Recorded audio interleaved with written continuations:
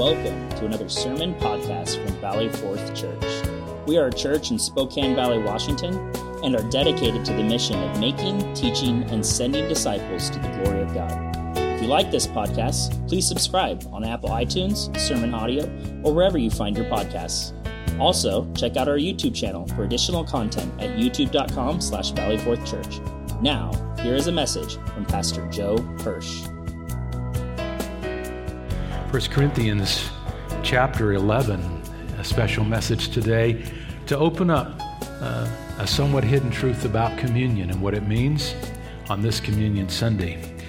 1 Corinthians 11, Paul writes to the church at Corinth in what was probably the very first or earliest description of communion and its importance to the church. Let us hear the word of God. Paul writes, "For I received from the Lord what I also delivered to you, that the Lord Jesus, on the night when he was betrayed, took bread. And when he had given thanks, he broke it and said, 'This is my body, which is for you. Do this in remembrance of me.' In the same way, he also took the cup after supper, saying, 'This cup is the new covenant in my blood. Do this as often as you drink it in remembrance of me.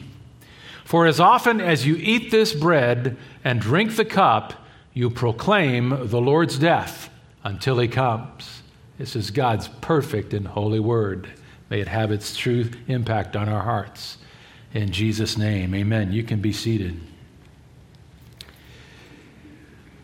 In this description of the communion experience that we will join together in having in a few moments, like churches around the world and churches ever since the church was founded, there are many truths that communion is designed to call us to remember.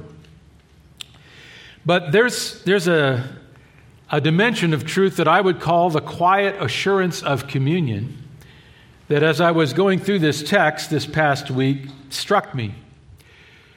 It's really found or hinted at in the last verse that I read to you, where Paul said, "As often as you eat this bread, you gather together physically in a body like this, and you drink the cup, you proclaim the Lord's death until he comes." And that last phrase there, we proclaim the Lord's death to one another and to heaven.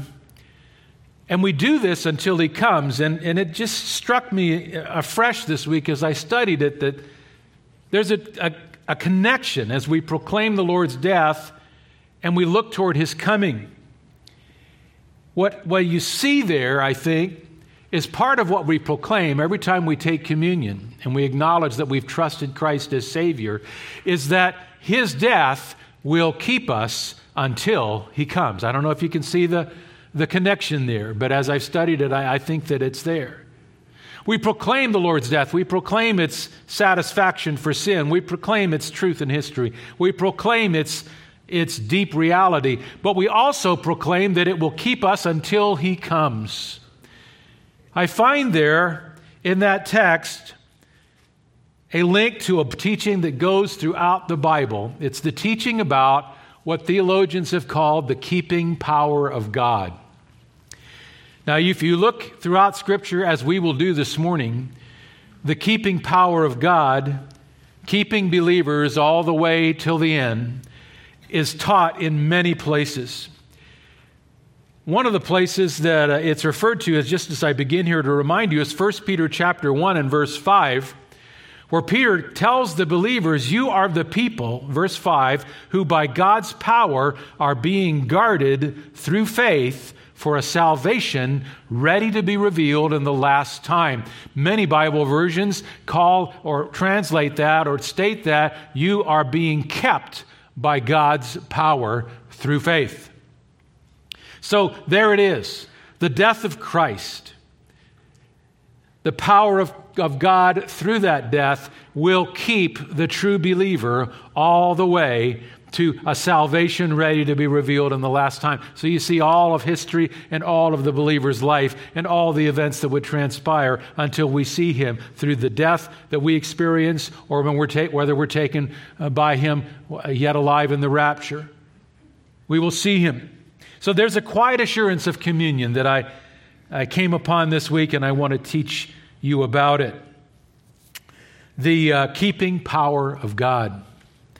Now, to really believe that God is fully committed to us, and that in spite of missteps and sin in our Christian life, God will still keep us for heaven, is not a natural belief.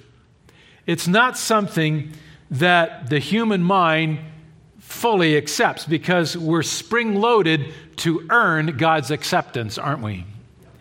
And I remember, and I think I may have told you this story, when I was a brand new believer, a college student, I came to Christ through Campus Crusade for Christ, now known as Cru. It was a great ministry, but it was just a Christian organization. It was not a church, and I really wasn't introduced to church for quite a while. I'd never had a church background of much of any kind. When I was taken to church on rare occasions, there seemed to be a lot of ceremony and liturgy to it. I didn't know anything about the Bible, and I only knew the basics of how I had trusted Christ, but He was already beginning to change my life. And yet, early in my Christian life as a college student, I began to fall into a deep battle of spiritual torment over the fact that when I sinned in my Christian life, that my salvation was at risk. I went back to what little I knew, and I felt that I had to capture every sin and confess it and put it out there and ask for God to forgive me again. And I lived in kind of a waking terror of missing some sin. And maybe you've been there. It's not a good place to be. But I wasn't in a church. I wasn't under the teaching of doctrine. I didn't have a pastor or a group of elders to open the depths of the Scripture and help me to understand my position in Christ and my possessions in Christ. I didn't know much of anything. And so I was going like this. It was terrible. Then I was invited with a group of students from our university to go to a student conference. Never been to one. It was at Arrowhead Springs up in the mountains there outside of Los Angeles. And when we got there, they told me about the prayer chapel that was on this huge development, this huge conference center. And there's a small little chapel at the top of a little hill there. And I was told you could go in there. And I went in there and just prayed in my simple way as a young believer to God. And I noticed there was a little box down front on a table. And I went down there and I opened it up. And it was filled with little cards, the slips of paper, and there were blank slips of paper next to it and pencils. And I opened this up and began to read through it, and I noticed that it was people writing down their sins. There were some prayer requests in there too, but there was a lot of people writing down their sins, and my mind, it clicked right away. This is what I've got to do. And so I sat in that prayer chapel and I wrote out a bunch of sins in my Christian life. And put them in there and asked God to forgive me for them. And then I went down the hill and got involved in stuff during the day. And then I realized, man, I blew it a few more times. I got to go back up to that little prayer chapel and I got to add some more stuff to the box. And after a while, I was my first day there and there was a bunch of activities and I was kind of despairing. I'm at a Christian conference center with a bunch of Christians. And I'm filling the box. Wasn't good. I mean, we chuckle about it now, but I was in deep spiritual confusion and loss. I thought, this is what it's going to be like. Well, the next morning, we started the Bible sessions, and I really heard one of the first pastors in my life who was a Bible teaching pastor. Never heard one, really. His name was Bill Counts. He would go on to pastor churches for many years in Texas, mostly. And he was invited to speak that weekend. And he'd just written a book called Guilt and Freedom. And that book turned out to be about the keeping power of God over the believer, over our assurance of forgiveness through the power of the cross, through what communion proclaims. And I heard for the first time the teaching about what you would call the security of salvation. Session after session, God's word poured into my hungry heart and mind, and He helped me understand The power of the cross, that not sins just past, not sins just present, but all the entirety of everything I would do was covered in that great sacrifice. You think that's so basic, right? For me, it just filled in this great fracture in my mind. I went down that hill, released to peace, and living for him even more intensely, not out of fear, but out of gratitude. That was my experience of understanding the keeping power of God. It's not natural to the mind, but, it is supernatural when someone teaches it over your life. Perhaps that will be your experience today. Because Paul wrote that communion proclaims this great truth, that his death is sufficient for you now, it'll be sufficient for you tomorrow, and you'll be kept in it until he comes. Amen. So, we're going to walk through the keeping power of God, and I'm going to, as so many times, my messages are always structured the same. We're going to explain it from Scripture. It's going to be wide-ranging today. The keeping power of God explained from the Bible, and the keeping power of God applied to your life. And perhaps it will enrich the communion that we experience together. The keeping power of God explained. There are 3 texts that I've always gone to in my personal walk and when I'm teaching others who are confused and believed that they have outsinned the cross. And I want to go to them. None of them will be strange to you. I've touched on them all in my teaching ministry with you. 3 wonderful texts that explain the keeping power of God for the believer. The first is in John chapter 6. Please turn there and it'll be on the screen. It is the words of Christ, and we'll read verses 37 to 40, and let me explain them to you. Jesus said, "All that the Father gives me will come to me, and whoever comes to me I will never cast out. For I have come down from heaven not to do my own will, but the will of him who sent me. And this is the will of him who sent me, that I should lose nothing of all that he has given me, but raise it up on the last day. For this is the will of my Father, that everyone who looks on the Son and believes in him should have eternal life, and I will raise him up on the last day." Notice the dimensions. They match what the passage in Corinthians talks about. This is a text that spans time. Jesus mentions his incarnation, his coming to the planet. In verse 38, "I have come down from heaven as the God-man, as God who has become fully man." Then he's gone to the cross, and in verse 39, he talks about the conversion of people into what we know to be the church. All those that he has brought to himself, and he will lose nothing of all that has been given to him, but raise it up. What's raising it up? He's talking about the church on the last day. So there's the building of the church. And verse 40, finally, is when he leads us all into eternity. "For this is the will of my Father, that everyone who looks on the Son and believes in him should have eternal life, and I will raise him up on the last day." I will do that. This is the promise of Jesus Christ.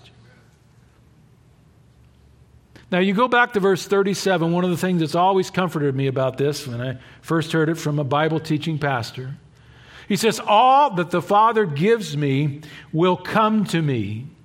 And whoever comes to me," look at this, "I will never cast out." That is a permanent, committed, unbreakable relationship between you as a believer and your saving Christ. I will never cast it out. And when a Bible teacher who I respect, and I still remember hearing him saying in the Greek, this is called a double negative in the Greek language. It could be translated, "I will never, never cast them out." So the Holy Spirit, in scripturating this phrase from the words of Jesus Christ, doubled the emphasis. He drove it to its place with 2 shots of the hammer of assurance, if you will. I will never, no, never cast them out. I'm going to say amen just for me. If it's got to be amen by myself all day, that's all right. But that is a marvelous assurance, isn't it? Now notice, he says, "All that the Father gives me Bible teachers over the years have noted that this describes a very powerful aspect of salvation. It is a mysterious aspect of salvation, but it is the fact that the sovereign will of God is involved in those who are saved. That segment of that verse, all that the Father gives me, you were given to the Lord Jesus Christ by God the Father. This section emphasizes the sovereign will of God in the selection of those who come to Him for salvation. We call this election. It is a doctrine that's taught throughout the Bible. The Father has predestined those who would be saved. It's taught in Romans. It's taught in Ephesians 1. It's taught in 1 Peter 1 and in many other places in Scripture.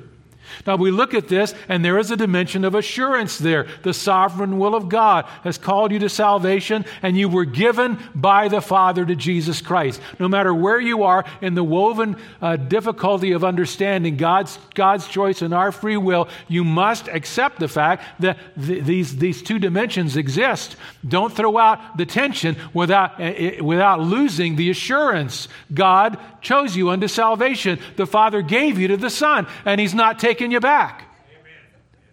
Now, this may be something that's confusing, and it ought to be. It comes from the mind of an eternal, infinite God. But there is assurance. Now listen. In the same sense, look at the next, go down to verse 40.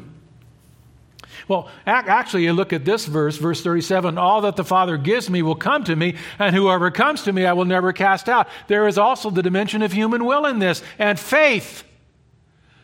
You're given, but you come. Go down to verse 40, when he talks about this is the will of my Father, that everyone who looks on the Son and believes in Him should have eternal life. Who can be saved?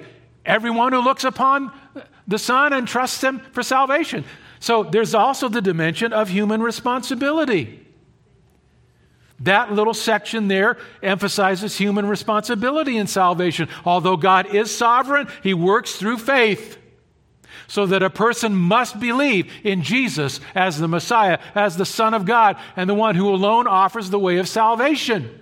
So God works through faith. To even complicate the mystery further, Ephesians 2:8 says even that dimension of faith is given by God. How do I explain all that? The sovereign will of God decided from time immemorial in the past your need to have faith and trust God. I do not understand how to harmonize those two great biblical truths, but I believe they're true. Intellectually trying to harmonize the sovereignty of God and the responsibility of man, I'm going to save you a long and tedious journey. It's impossible humanly. But it's perfectly resolved in the infinite mind of God. But I want you to see that you've been given to the Son by the Father. And that as you came through faith, that relationship was sealed. The great point of John 6 is that no one will fall through the cracks in the sense that your salvation is a very powerfully secured thing. I just want you to see that dimension. Don't get hung up on the little ragged points that you can't compute and understand. And notice how total it is. Look at the word all in verse 37. All that the Father gives me will come to me. A little farther down, he says, and this is the will of Him who sent me, verse 39, that I should lose nothing of all that He's given me. The totality of how God keeps His church in salvation. And notice at the very end, in verse 40, this is the will of the Father, that everyone who looks on the Son and believes in Him should have eternal life, and I will raise him up on the last day. So there is certainty. So that's one of the texts, and I remember that ringing true in my heart. That has always helped me. Here's a second one that goes further in the Gospel of John. Turn now to chapter 10, please. Oh, this is beautiful. Verse 27 to 30. My sheep, Jesus said, hear my voice, and I know them, and they follow me. I give them eternal life. I give them eternal life, and they will never perish. And look at this, and no one will snatch them out of my hand. My Father, who has given them to me, is greater than all, and no one is able to snatch them out of the Father's hand. I and the Father are one. This is dramatically assuring. Jesus uses the simple image of holding something in His hands, and there's really a double promise here. A double promise. I mean, when you look at this, and one of the best explanations I've ever heard is described in a book by James Montgomery Boyce on theology. And he looked at this text, and I'll just kind of read what he said here. Listen, he illustrates it through the use of a nail in carpentry. Now, for those of you that know my carpentry skills, you know that I can't even make ice water, let alone change a light switch.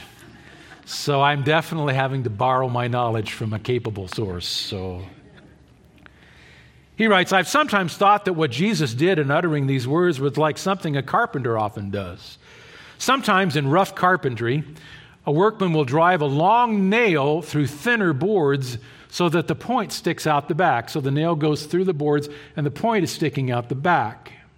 Then with a blow of his hammer, he will drive the point of the nail sideways. Bang! That's called clinching the nail.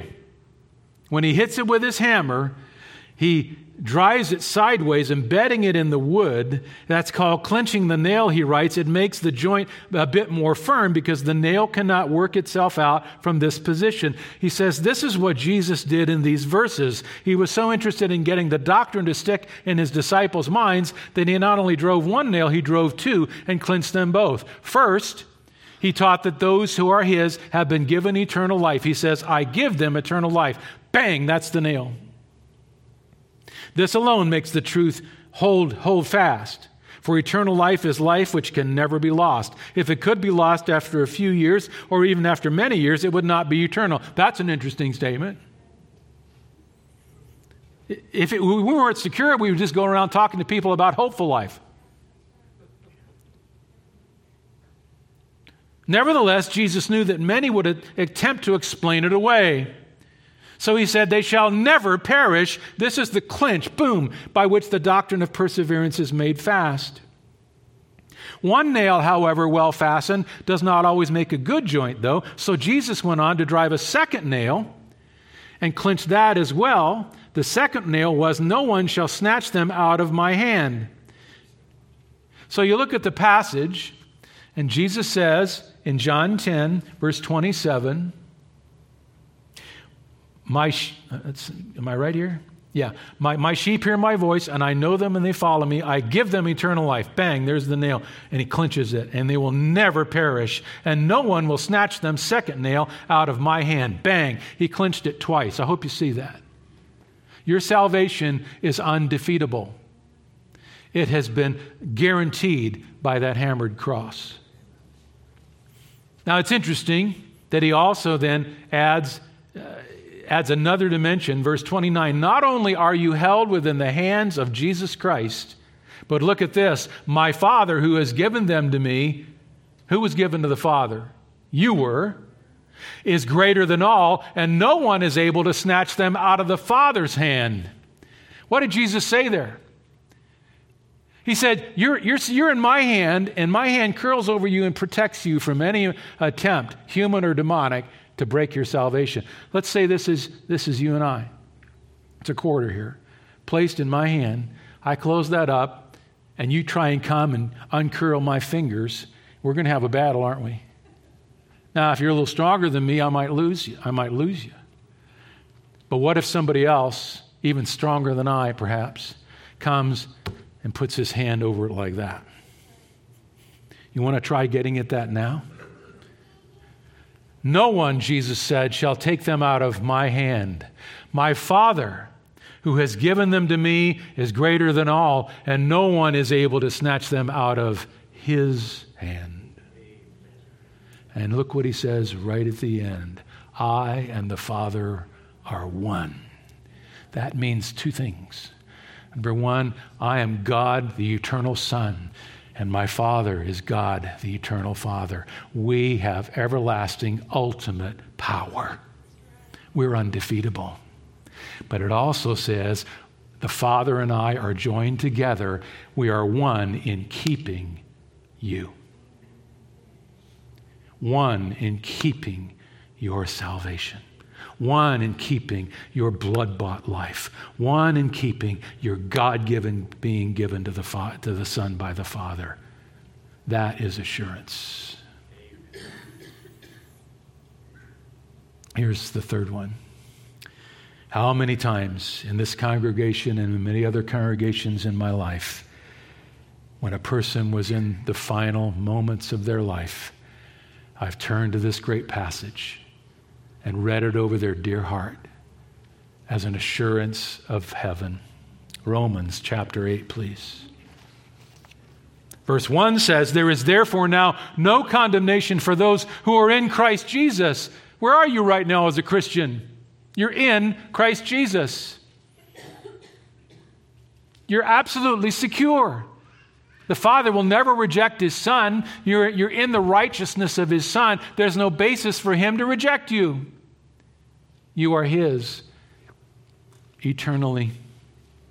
Now, go farther. Since there is now no condemnation for those who are in Christ Jesus, this wonderful train of truth runs all the way through about how the Holy Spirit keeps you, how the Holy Spirit has engineered your salvation, and how future glory is promised for you. And we get down to the wonderful set of verses that end the chapter, verse 31 through 39.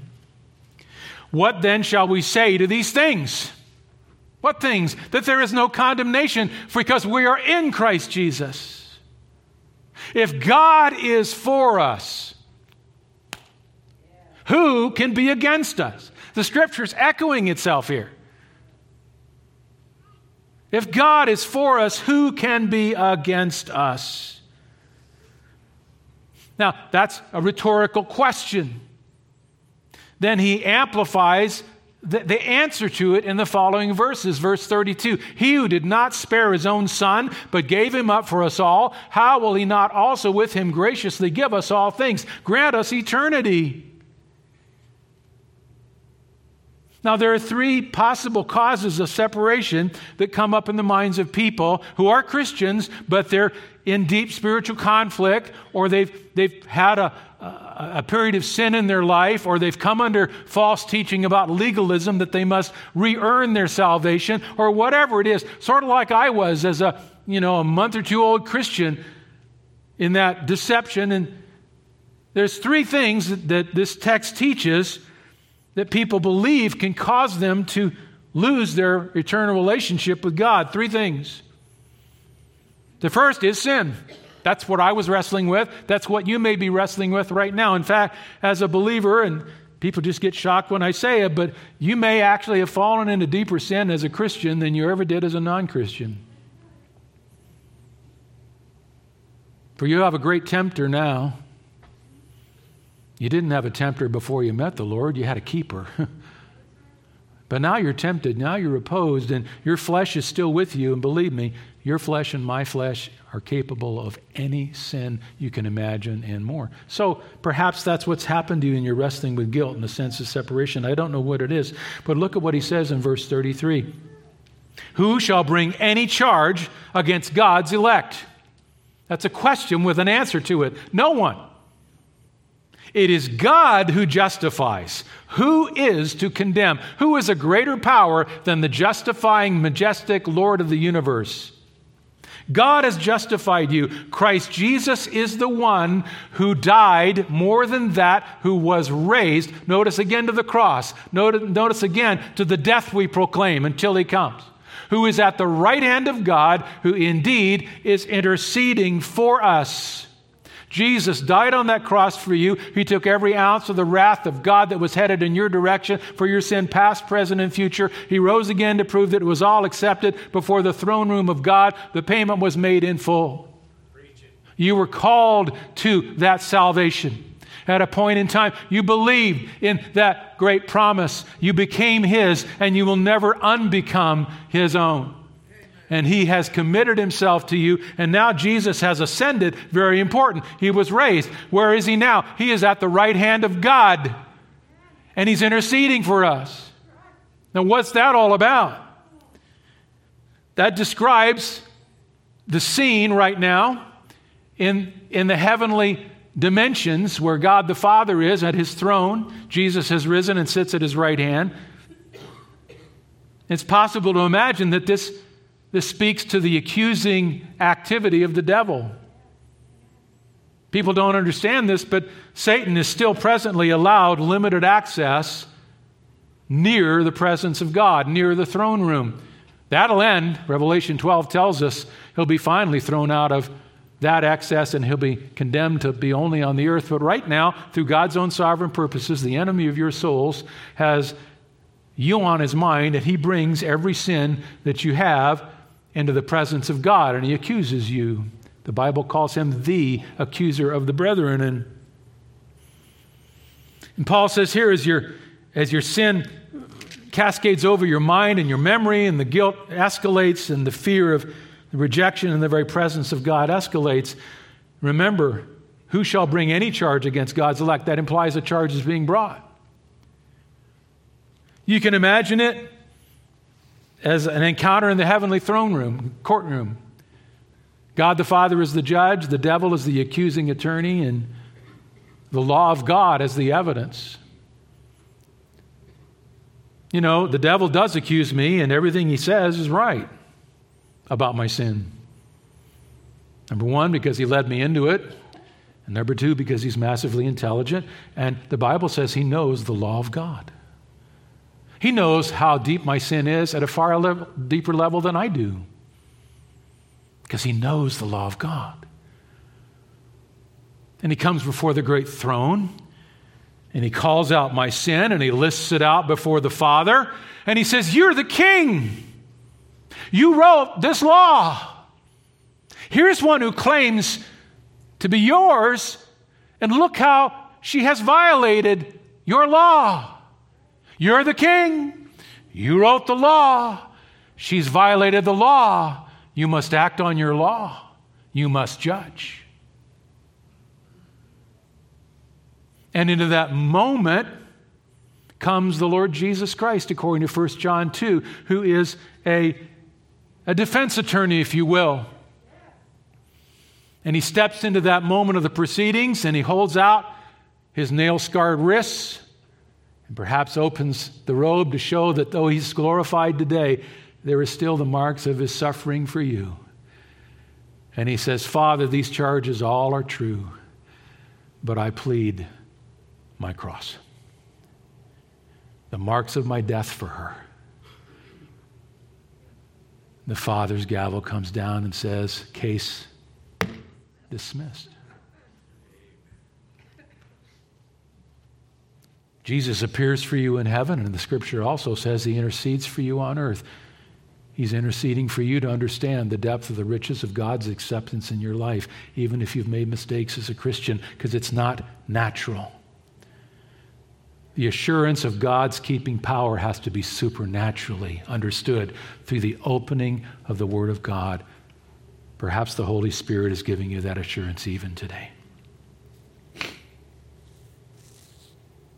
So sin is something that keeps believers from thinking, well, maybe I won't get to heaven. Oh, no.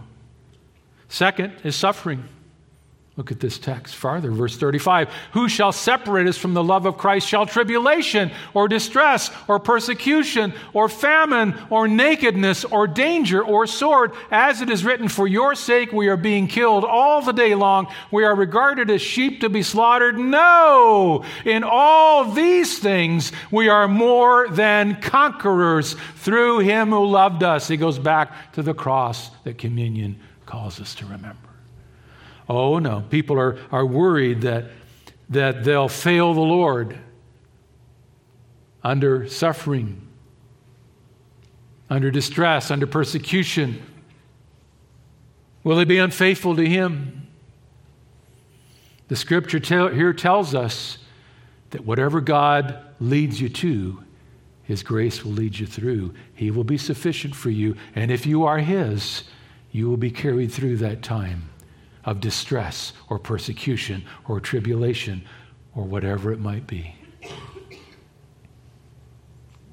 Here's the last one here.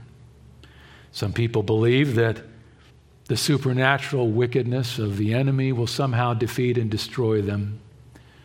And believe me, if you've had a taste of the supernatural side of this world, that's an understandable human fear. Verse 38. For I am sure that neither death, nor life, nor angels, nor rulers, nor things present, nor things to come, nor powers, nor height, nor depth, nor anything else in all creation will be able to separate us from the love of God in Christ Jesus our Lord. He covers every possible physical and supernatural base, doesn't he? There's debate as to the meaning of the terms here. I personally believe that angels, rulers, and powers all refer to the demonic realm. The good angels rejoice in your salvation, and they're fascinated by it. The wicked angels want to destroy it. So the implication here is that basically when he says nor height nor depth, that's the hierarchy of hell. And they will come against you with all they have, all the schemes that can be contrived, all the discouragement and all the power of hell itself. But if you are his, even that will not be able to separate you from the love of God in Christ Jesus our Lord. You're his, given to him by the Father, assured by the power of the cross. Oh, nothing, no, nothing. These are the touchstones of assurance that I go to in my life. May the Lord bless you with an understanding from the Scripture of how kept you are until he comes. Now, I'm going to wrap this up. I'm going to go right to the last part of here, the keeping power of God applied in your life. I'm going to move right to the end of this now. People say, do I really have a relationship with God that is like the one you described? People hear a message like this and they say, am I truly born again? Am I a person with real saving faith? It's a logical question. Here's 3 questions that you can contemplate to help you understand whether you are kept by the power of God, whether you have a genuine relationship with God. Here's the first one. Do you have a present trust in Christ for salvation? And you think, well, that sounds pretty obvious. No, notice my wording. Do you have a present trust in Christ for salvation? Why do I use that language? Because I'm talking about the fact that some people, they believe in a past moment, but that's virtually forgotten. They went through a ceremony or a liturgy or maybe even a formulaic prayer at a certain distant point in their life. But in the true domain of their life, that was a past event. Scripture says if you're his, that past event is going to be something that's constantly trusted in your present life. I hope you catch the distinction. Colossians 1:23, if indeed you continue in the faith, stable and steadfast, not shifting from the hope of the gospel that you heard, which has been proclaimed in all creation under heaven, and of which I, Paul, became a minister. There is that statement there that true faith is continuing faith. He says, if indeed, and by the way, that's the Greek first-class condition, which says, and I know you will. It assumes the truth. True believers not only remember what they did, they live in it today. Are you presently trusting Christ as your Savior? Is it presently your joy to know the greatness of the cross for you in your daily life? Is it a true present reality? The Bible seems to indicate that is a dimension of true saving faith. One author put it this way: a person should ask himself or herself, do I today have trust in Christ to forgive my sins and take me without blame into heaven forever? Do I have confidence in my heart that he has saved me? If I were to die tonight and stand before God's judgment seat, and if he were to ask me why he should let me into heaven, would I begin to think of all my good deeds and depend on them? Or would I without hesitation say, I am depending on the merits of Christ, and I am confident that he is a sufficient Savior? You may say it's a little thing. Oh, it's a clear reality. So do you have a present trust in Christ? Quickly now, the second. Do you see evidence of a regenerating work of the Holy Spirit in your heart? You see, we're not talking about intellectually believing in a religion. We're not talking about assuming a new philosophy that was given to you by Jesus, a philosophy of how to live your life. We're not talking about even a point in time when some ceremony was conducted over you, or you were part of some moment of religious experience. The Bible, Jesus said, unless you're born again, you shall not see the kingdom of God. There's a dimension in which the Holy Spirit rushes into your life and creates new life, and you know you have new life, and there is a distinct dimension of change that begins to work its way out. 1 John chapter 2, verses 4 to 6. Whoever says, and this is very blunt from the bluntest apostle there was, John. Well, maybe James would give him a run for his money, but they probably argued together most of the day. But anyway, he says this, whoever says, I know him, but does not keep his commandments is a liar. Pastor, how could you say that? I didn't. John did. Don't get mad at the messenger, folks. I'm just reading the text. Whoever says, I know him, but does not keep him being Jesus, but does not keep his commandments is a liar, and the truth is not in him. But whoever keeps his word, in him truly the love of God is perfected. By this we may know that we are in him. Whoever says he abides in him ought to walk in the same way in which he walked. This is the word of God. You see evidence of a regenerating work of the Holy Spirit in your heart. Have you tasted and are you beginning to see the new life of God in you? Thirdly and last, do you see a long-term pattern of growth in your Christian life? This is 2 Peter. I close with this. For this very reason, make every effort to supplement your faith with virtue, and virtue with knowledge, and knowledge with self-control, self-control with steadfastness, steadfastness with godliness, and godliness with brotherly affection, and brotherly affection with love. The Christian's life is to be growing in a constant manifestation of the character of Jesus Christ.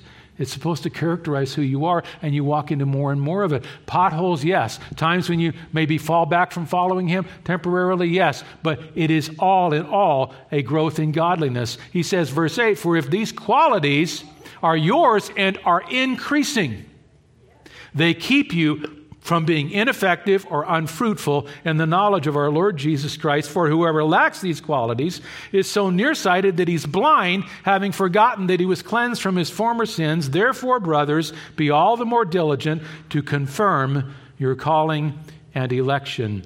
For if you practice these qualities, you will never fail. That's the word of God. You see, you were meant not just to be a decision, but to become a disciple. What's happening? What is the reality of your relationship with him? Well, so much more I had planned to tell you. And I know I can't journey into that today because we need to come to the cross, which tells you everything, and to communion, which tells you everything. I'll put it this way. In the Old Testament, God said, come now. And let us reason together. Though your sins are as scarlet, they will be as white as snow. Though they are red like crimson, they'll be like wool, Isaiah 1:18. When God forgives you, beloved, it is complete. That's the message that changed my heart at that conference center. When God forgives you, it's complete. He himself said, even I am the one who wipes out your transgressions for my own sake, and I will not remember your sins, Isaiah 43:25. Does that sound like complete assurance to you? Are you kept by a God like that? I hope so.